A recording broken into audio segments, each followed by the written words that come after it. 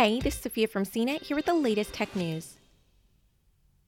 The European Union is preparing to file antitrust charges against Amazon over the e-commerce giant's treatment of third-party sellers on its site, according to a report from the Wall Street Journal. The European Commission is the union's top antitrust regulator and could file official charges as early as next week. The charges will reportedly accuse Amazon of using data on independent sellers on its platform to launch competing products. A spokeswoman for the European Commission declined to comment, adding that its investigation is ongoing. Amazon also declined to comment.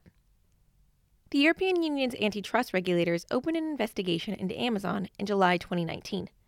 The goal is to explore whether the e-commerce giant breached the EU's competition rules with its use of data from independent retailers.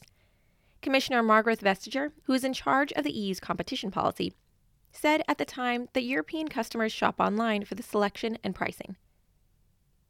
Amazon has previously said that it doesn't use information collected from third-party sellers when developing its own products. However, the Journal reported in April that Amazon scooped up data from third-party sellers to help it determine pricing of its own products, which features to replicate or whether to get involved in a product category. For more of the latest tech news, visit cnet.com.